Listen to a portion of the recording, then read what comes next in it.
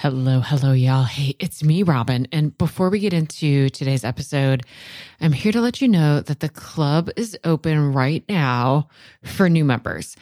I'm going to take a couple minutes to fill you in on all that the club is offering right now. So if you know for sure you're not interested in joining the club, you're just going to want to hit the forward button a few times until you hear that baffling behavior show jingle.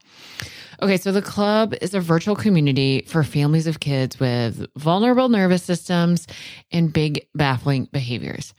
Many families in the club are parenting kids with a history of complex trauma, but definitely not all. Some are parenting kids with vulnerabilities that emerge from their neurotype or their sensory system or their giftedness or their neuroimmune disorder. And of course, some have no idea why their child's nervous system is so vulnerable. The primary purpose of the club and why I've created it the way that I have is connection and co-regulation. Because when I reflect back on my time as a therapist, it wasn't the skills and strategies and tools and techniques I taught parents that mattered the most. What mattered most was how connection and co-regulation strengthened their owl brain so that they could stay more regulated in the face of the chaos in their home. Then they could, number one, actually use the tools, and number two, start to feel a little bit better even before the tools started to work. The club can be accessed online, both through your browser on your computer and through an app. And it's open, of course, 24/7. There's a very active forum, a huge video library, and multiple live events every month. Sometimes I teach a masterclass on a specific topic. Sometimes we come together for group coaching or just to ask questions and pick my brain. We have 2 sessions every month called Connect and Co-Regulates, and those are designed to offer exactly that. There's no teaching, no coaching, just a place for you to be seen and heard by people who get it. Currently, we are also offering once a month bonus sessions for siblings of dysregulated kids. The club is intended to be kind of like a buffet. There is a ton in it, not because you're supposed to do everything in the club. You take what you need when you need it and come back when you're ready for more. If you could use a little extra support, consider joining us. You can read all about all the details over at robingoble.com/the club. I'll put a link in the show notes. And we're open today until the end of the day, Friday, May 3rd. All right, y'all, here's that episode you're waiting for. Well, hey there, and welcome back. I'm Robin Goble, and this is the Parenting After Trauma podcast, where I take the science of being relationally, socially, and behaviorally human and translate that for parents of kids who have experienced trauma. This podcast was created to get free, accessible support to you as fast as possible. So it's not fancy. I do very little editing. There's no happy intro or outro music. In fact, some episodes are the audios from Facebook Lives, but not this one. Today, I'm recording this episode from my home office. If you love this episode, please add Parenting After Trauma to your favorite podcast player and share it with your friends and colleagues. If you've been following me, have listened to any other episodes, ever seen my blog, or connected with me on social media, you know that I spend the vast majority of my time talking about, one, understanding kind of the relational neurobiology of being human. So we have a better understanding about what's going on with our kids, what's driving their behaviors, like what's underneath, what's happening for them, which consequently also eventually, we turn that information back on ourselves and we start to see our own behaviors through this lens as well, which is just this fun byproduct of this, because I think it brings us so much self-compassion for ourselves as well.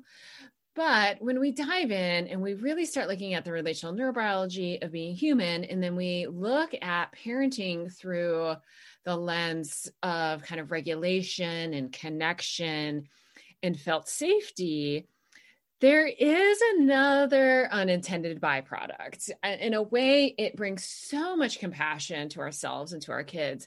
But in another way, it seems to really like open up and create an opportunity for us to feel more critical of ourselves or more shame towards ourselves. It always makes me think about when I'm teaching about attachment and I'm teaching parents or I'm teaching professionals, right? I always I always bring out into the open that it's impossible to learn about attachment and not bring our personal selves into the experience. Even if we're attending the training as a professional, attachment is so deeply personal that it's impossible to pull ourselves completely out of the experience and, stay in this very like left-brained objective way of approaching the material. And so I'll often joke with the audience or with the students or the learners and say something like, who here has ever been a child, right? And of course, that's everybody. And so that just evens the playing field right there, when we learn about attachment and we learn about how very early experiences and infancy and toddlerhood, those earliest experiences are creating, right, our narrative of attachment. When we think about how our own narrative then of attachment, our own experience in attachment relationships was created when we were very, very, very young, almost always, right? Our minds and our bodies begin to touch into some of those like earliest stored memories, earliest stored felt experiences. And then, of course, it's also true that a lot of people who attend trainings on attachment or relational neurobiology are parenting. And if they're not parenting, the folks who are typically attracted to the trainings that I do are caring for kids in some capacity. They have some investment in supporting and helping children, even if they're not parenting. So there's this other way that we have, this very intimate personal connection to attachment and attachment theory, even if we're attending the training, with a professional hat on. Being a participant in these trainings, because I've of course done both, right? Like I've attended a million trainings where we're exploring attachment, relational neurobiology, early life experiences. I've attended millions of them, it seems like, and I've taught, a lot of them as well. And truly, they are just emotionally exhausting experiences. It's so hard not to feel a sense of loss over what we're beginning to realize maybe we missed in our earliest experiences. And if we're parenting or caring for kids in some kind of personal or professional capacity, it also can be very hard not to move into an experience of shame, right? As we realize all of the things that happened while we were caring for this child or parenting this child, all the things that happened that weren't ideal, things we realize we could have done differently, right? As we're learning about attachment, it's just so hard not to notice the felt sense of regret or maybe of guilt or shame start to bubble up. Right. So again, I attempt to create some felt safety in these environments and then these experiences by just openly talking about it. Right. We're very deliberate about inviting all of our young parts of self just into the room.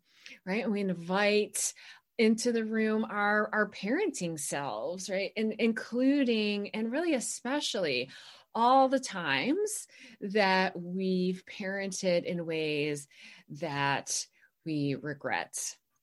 And I always try to do some appropriate self-disclosure about how that's true in my own life. How, as I've learned more and more about attachment, and honestly, I've been learning about attachment since before I was a parent. I've been interested in attachment and in parent-child relationships since even before I became a parent at age 26, right? That I certainly can look back and have regrets or maybe guilt or shame about things that happened in my relationship with my child that I wish hadn't, or I know were not what he needed or left him with an experience of not being very seen, not being known, not being co-regulated, and maybe at times even being afraid. I wrote a blog article about this. And if you want to hear the example that I really commonly use when I'm teaching, an example of a time I messed up pretty big as a parent, you can head over to my blog and check that out. So I tell this story, to really just even the playing field. Like, yeah, we are all in this together. And here's the most important thing, that we can hold these two, at times what seem contradictory truths together. We can hold the truth of the relational neurosciences. We can hold the truth of attachment theory and attachment science. We can hold the truth of regulation theory and the importance of co-regulation and the importance of creating felt safety for our kids. We can hold these things as true and also hold as true that we didn't leave our humanity at the door when we became parents, that we aren't expected to be perfect parents. We couldn't possibly be perfect parents. And even if we could, that would actually not even be good for our kids. Our kids don't need us to be perfect parents, and it would be detrimental to their development if we could be perfect parents, which again, though, we absolutely can't. And it seems to send kind of ripples and waves of regulation through the crowd when I acknowledge times where I've really not parented in the way that I really wanted to, or parented in alignment with my values or my ideals about parenting. I think that there can be a bit of a sigh of relief, like, oh, if Robin gets it quote unquote wrong sometimes, or if Robin like flips her lid or loses her cool or parents outside of her values, then of course I'm going to, right? If Robin does this, and this is her job, like her job is to study attachment science and study, the relational neurosciences and teach other people about it. And if this is her job and she still, has times, plenty of times, by the way, where she's not getting it right, then it must be more okay that that's also true about me. So it sort of releases this expectation that can be, I think, unintentionally communicated as we learn about attachment theory, as we learn about the relational neurosciences, and as we really understand like the role of parents, as we really understand the importance of co-regulation, and we understand how important it is for parents to be regulated. Parents provide the connection and the scaffolding that kids need.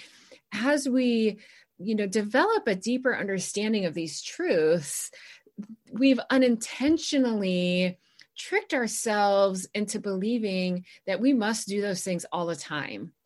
And when we can't, we are failures. So now we have the situation where we're failures because you can't be like that all the time. Nobody is regulated all the time. Nobody is, creating an experience of regulation and connection and felt safety for their kids all the time. It's just literally not humanly possible.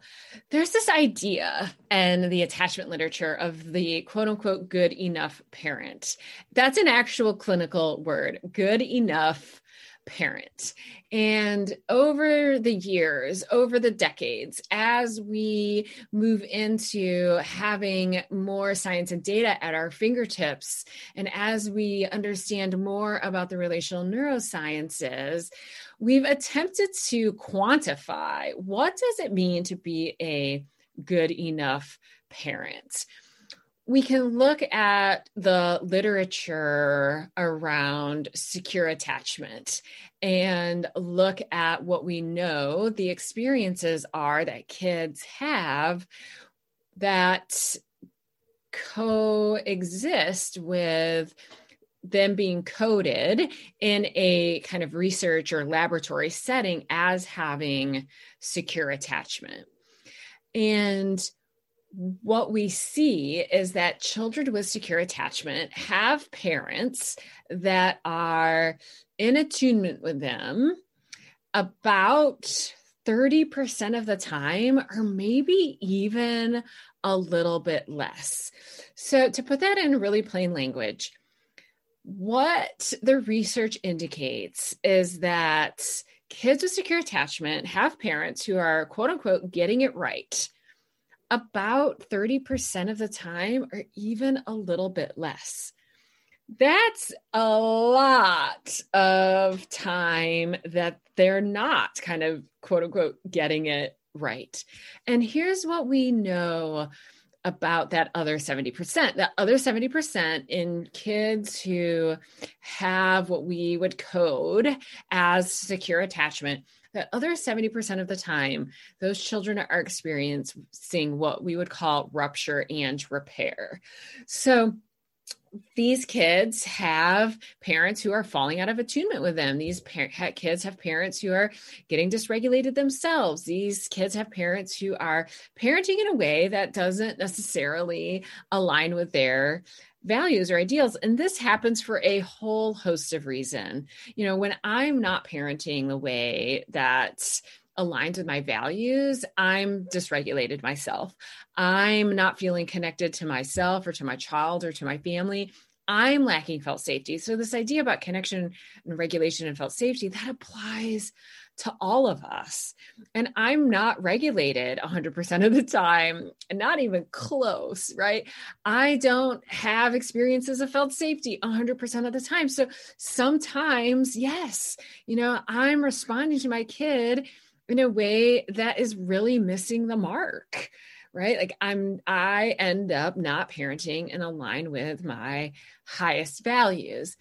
Now, what we, again, also know from the research is that what needs to happen next when there's a rupture, when we fall out of connection and attunement, what happens next is repair.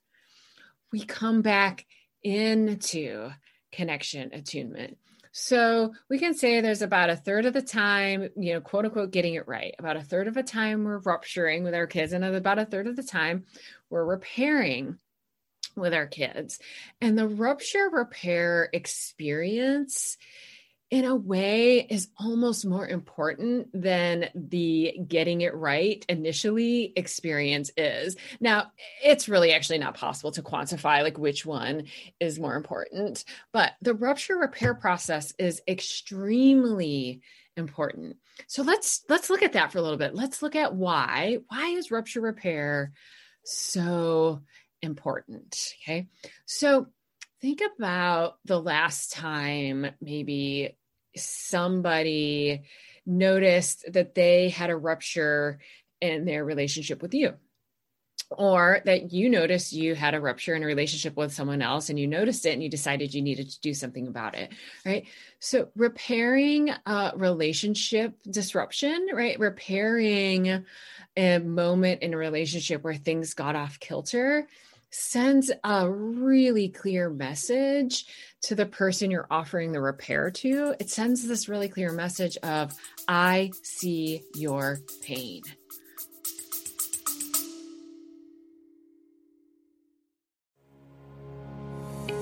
I wanted to pause the episode real quick and read you this testimonial from one club member.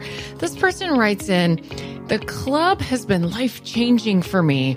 For me, feeling alone in the stress and the overwhelm of parenting a child with complex trauma has been traumatic.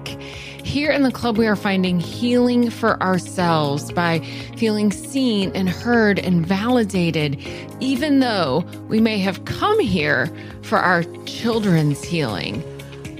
Y'all, that is exactly what I'm trying to do in the club, to create a space that's for you that also brings healing to your kids. So the club's open for new members until April 28th. We'd love to have you. robingoble.com/the club.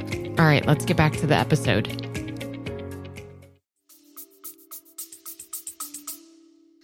Right. I mean, it's really easy to be with people fully and to see them and to know them and to give them this, felt sense of being known when they're being really delightful and easy to be with.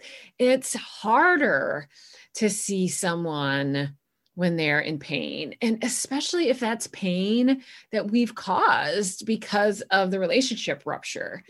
Right. And part of why it's so hard, it's hard for a lot of reasons. Part of why it's so hard to see that is because it's painful to us too. Right. So it takes so much guts. It takes so much bravery, a ton of commitment to a relationship to vulnerably, boldly, and with guts say, I see your pain.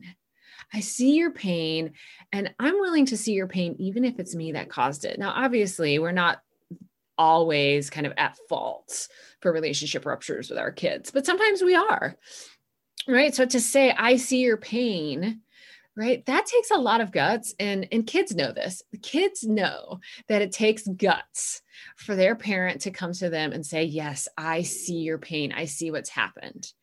Right. And then we take this next step and actually offering this repair, right? And that is sending this message of, and it matters to me that you're in pain. Not only do I see your pain, which that's not that hard to do, right? I see your pain, but it matters to me that you're in pain, right? Caring about it, right? And then when we make this overt step towards repair, we're sending another message of, I'm willing to be uncomfortable myself in order to fix what has happened. I see your pain. It matters to me. And I'm willing to be uncomfortable myself in order to fix what happens. And this experience for our kids is gold. The experience of being so seen. You see that I'm in pain. And the experience of receiving that level of commitment to the relationship, right? This is like relationship gold. So that's what I mean about how that rupture and repair experience is almost more important than just getting it right in the first place, right? The rupture repair experience gives kids the experience that when relationships get disrupted or they go, a little haywire, that they can lean into the truth that the relationship can be repaired. They have the experience of knowing, even though that it's uncomfortable that my parent and I are like missing each other right now, I can be confident that we're going to fall back into attunement with each other. I can be confident that my parent or my caregiver is going to come back to me, right? That's also this belief that I'm worth it. I'm worth the uncomfortability of somebody taking the steps to repair this relationship. And they're learning that relationships are hard, but repairable. And they're learning that they can tolerate distress because it's not going to last forever. That is such a huge piece that comes out of secure attachment, is I can tolerate this stress because it's not going to last forever, right? They get this experience of being good and lovable, and that they can expect people in their lives who matter to them and say that they matter to them, that they can expect those people to be brave enough to acknowledge that something has happened or acknowledge that they've messed up. And I don't know about you, but that's exactly what I want my kid to know as he moves into adulthood, as he starts to seek relationships outside our family, and he, starts to have, very deep friendships outside our family, and he starts to eventually maybe find a romantic partnership. I want him to believe these things about relationship, right?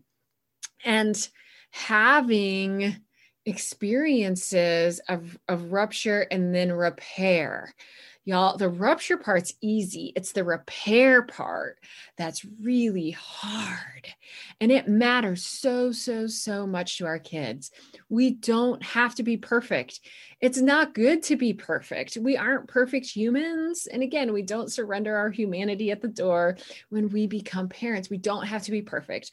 But we do have to notice when there's ruptures, and we do have to offer repairs. And we don't even have to do that 100% of the time. And I cannot give you any sort of guideline or statistic on how often we do need to do that, but we do need to do it. And so let's just say as much as possible. Now, obviously, of course, this doesn't mean that we need to go around like looking for opportunities to have major relationship ruptures with our kids, right? We're not going to stress our kids out or cause stress to them on purpose so that we can have a rupture repair process. We don't need to do that. That would be unnecessary and it wouldn't actually be like super nice, right? So there's plenty, right? I don't have to try to mess up. I do it plenty on my own, like even when I'm trying not to, right? So if that happens to also be true about you, that you mess up plenty, even without trying, right? I want you to try to take some comfort in knowing that that's to be expected. You don't have to be perfect. You're not supposed to be perfect. It wouldn't be good if you were perfect, right? We just all have to work together to try to be brave enough to notice those ruptures and find ways to repair. Now, I don't want to pretend that this is easy, and especially because a lot of us possibly or probably didn't have parents that did a lot of repair or did a lot of at least kind of overt, obvious repair with us when we were kids. So it can feel really uncomfortable. Repairing with somebody is really vulnerable.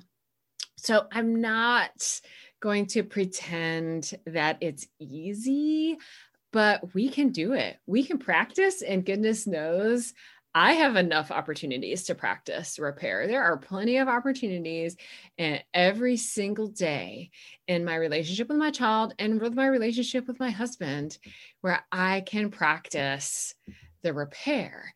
And that repair, remember that repair says, I see you. I see that you're hurt. I care that you're hurting, and I'm gutsy enough, I'm vulnerable enough, I care about you enough to offer this repair. If you're parenting a kid impacted by trauma or supporting other families who are caring for kids who have been impacted by trauma, you can find even more free resources over on my website, including blog articles, more podcast episodes, and several free video series. I have a video series on trauma, memory, and behavior, and it also comes with a free ebook. So you can find all of this over at www.robingoble.com. Who says www anymore? I don't know why I just said that. You can find all these things at robingoble.com and just kind of poke around, see what's there. There's all sorts of cool stuff to discover. While you're there, you can sign up to be the first to know when my comprehensive online course for parents, Parenting After Trauma, Minding the Heart and Brain. You can be one of the first to know when that reopens for registration, which I'm expecting or anticipating to hopefully be sometime in mid-February 2021. Don't forget to add Parenting After Trauma to your favorite podcast player so you will always have the most recent episode at your fingertips. And of course, share with your friends, colleagues, everyone who helps care for kids impacted by trauma, teachers, coaches, lawyers, CASA, caseworkers, everyone. I will see you next time.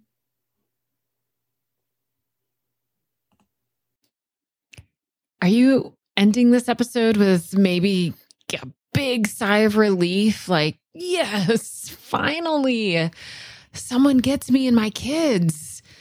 But also maybe a sense of like, okay, but now what? All right, y'all, I've got lots of possible now whats. If you want to connect with me directly, like pick my brain, have access to me almost every day, not to mention hundreds of other parents from around the world who totally get what it's like to be you, then you're going to want to join us in the club. We have monthly live events, including groups for siblings of dysregulated kids, a huge video library with something like 80 or 90 videos, plus transcripts and certificates of completion. Plus, of course, a very active forum that I'm participating in every single day.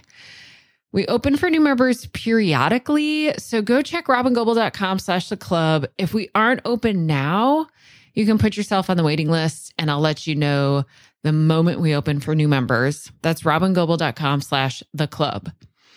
Now, if you're a professional and you want to strengthen your capacity to work with the families of kids with big, baffling behaviors and vulnerable nervous systems, plus use all of my materials, including a 12-module course that follows raising kids with big, baffling behaviors, plus be included in an online searchable directory so families all over the world could find you, then you're looking for Being With, which is my year-long immersive training program that runs January through December. So you'll want to go to robingoble.com/beingwith, read all about it. And if you're interested, put yourself on that waiting list too.